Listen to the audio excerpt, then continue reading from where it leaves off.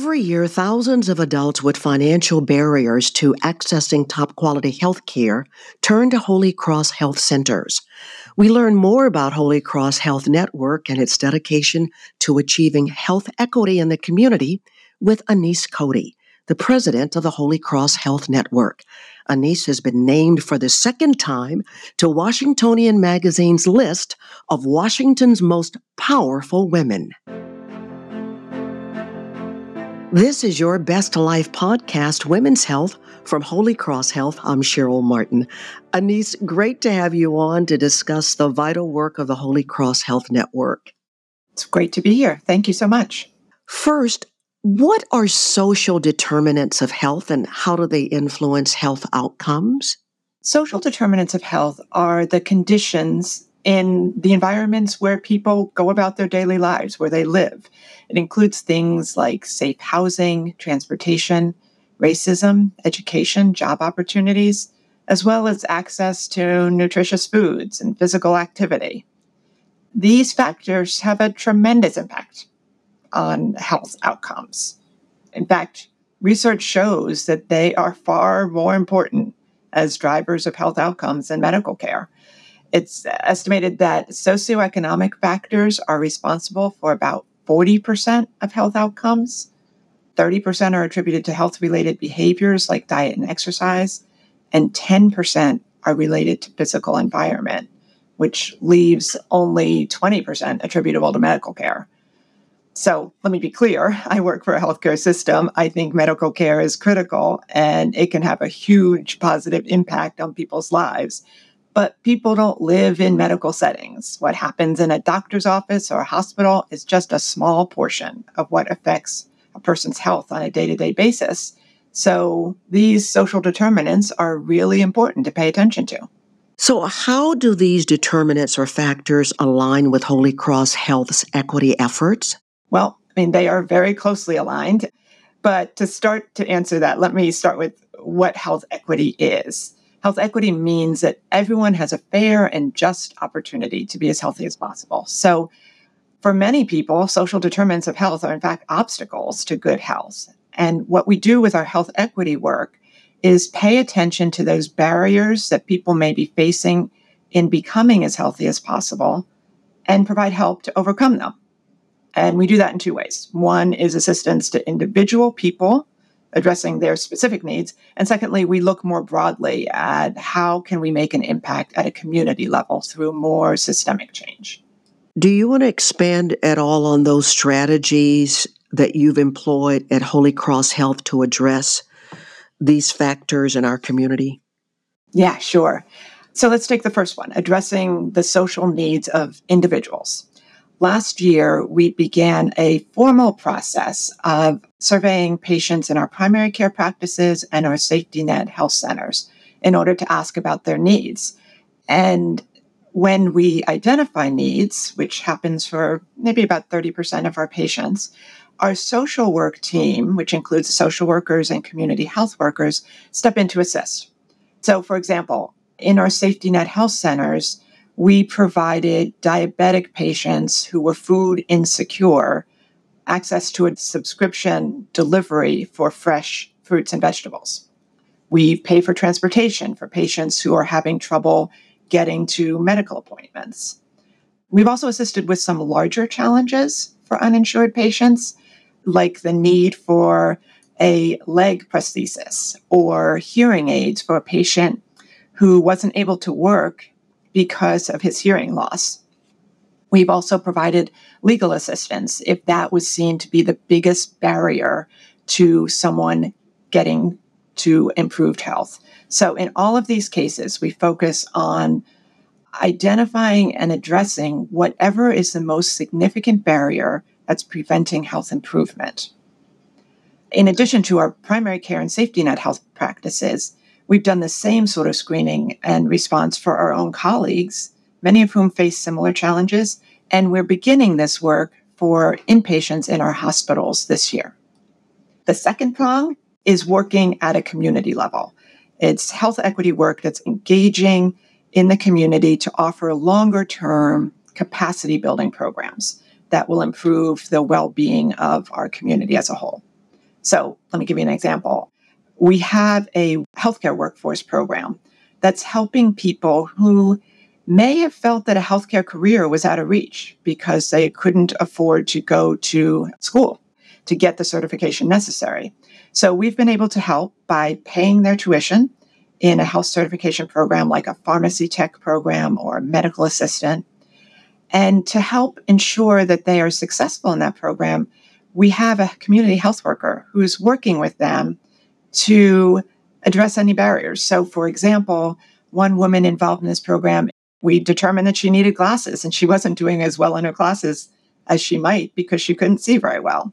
Another person didn't have consistent good access to a computer, so we were able to help with that. Then, once they complete the program, we continue to provide support by, as they begin their new career, by continuing a coaching relationship. And this is designed to make sure that they are successful in a new work environment.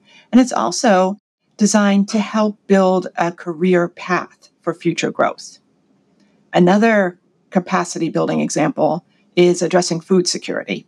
So, talked before about providing healthy foods to individuals, but we're also working on some more systemic responses. For example, we're developing a community greenhouse and garden on the campus of Holy Cross Germantown Hospital, where we're going to be able to help food insecure families grow their own vegetables.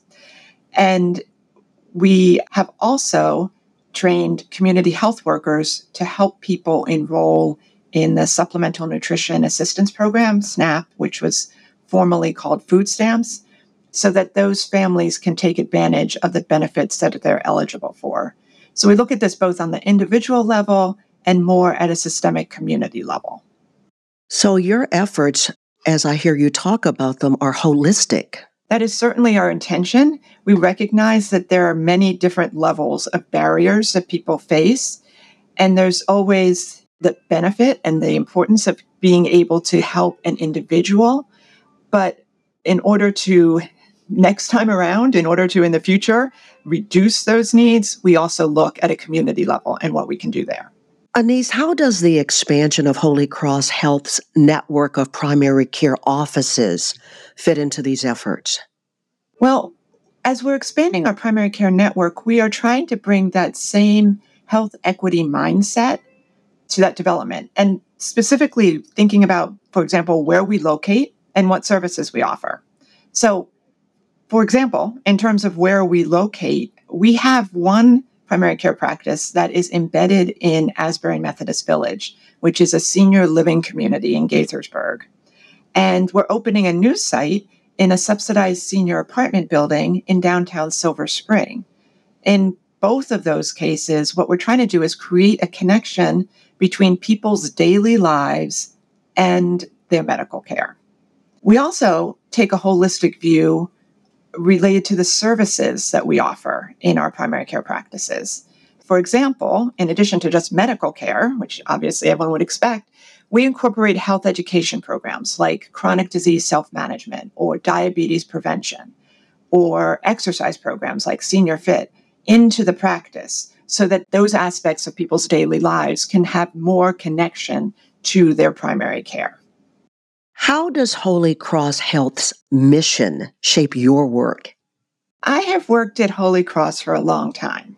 I had previously been a consultant, and the work was really interesting, but I wanted to have a sustained connection to an organization with a strong mission, and that's what brought me to Holy Cross.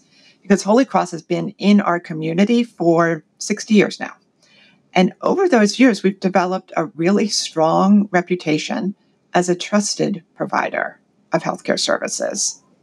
Our mission statement says that we are called to be a compassionate and transforming healing presence within our community, which every time I say it, it just sounds like such a lofty goal.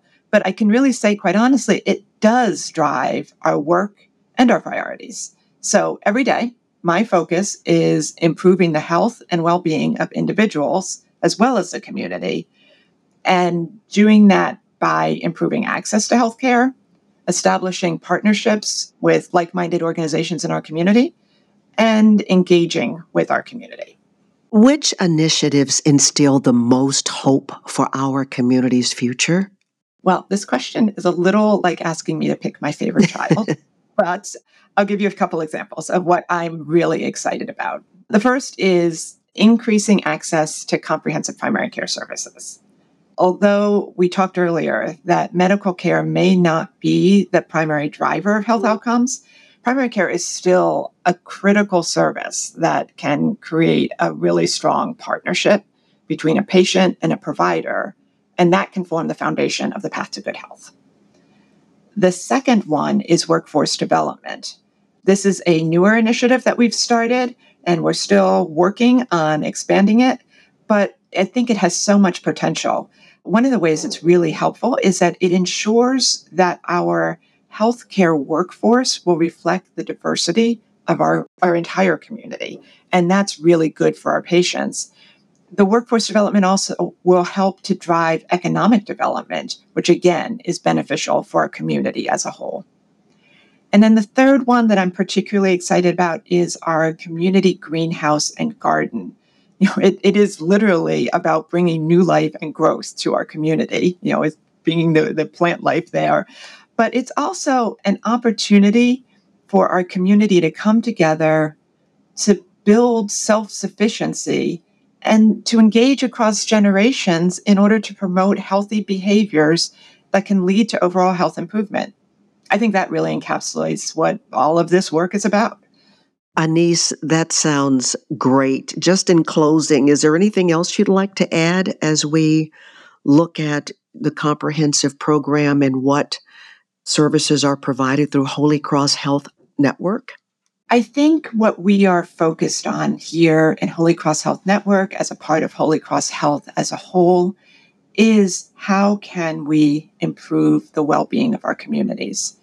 And when we think about how we can affect people we are working with today, but also affecting future generations, that more holistic approach to thinking not just about someone's individual medical attention, but how can we heal, how can we grow, how can we strengthen our communities?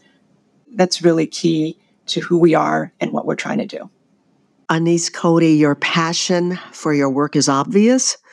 Thanks so much for coming on to discuss the Holy Cross Health Network and its commitment to creating access to top quality health care for all people in our community. Much continued success. Thank you so much. I appreciate the opportunity to talk about this. For more information, visit holycrosshealth.org/primary care. That's holycrosshealth.org/primary care. If you found this podcast helpful, please share it on your social channels. And thanks for listening to Your Best Life podcast, Women's Health from Holy Cross Health.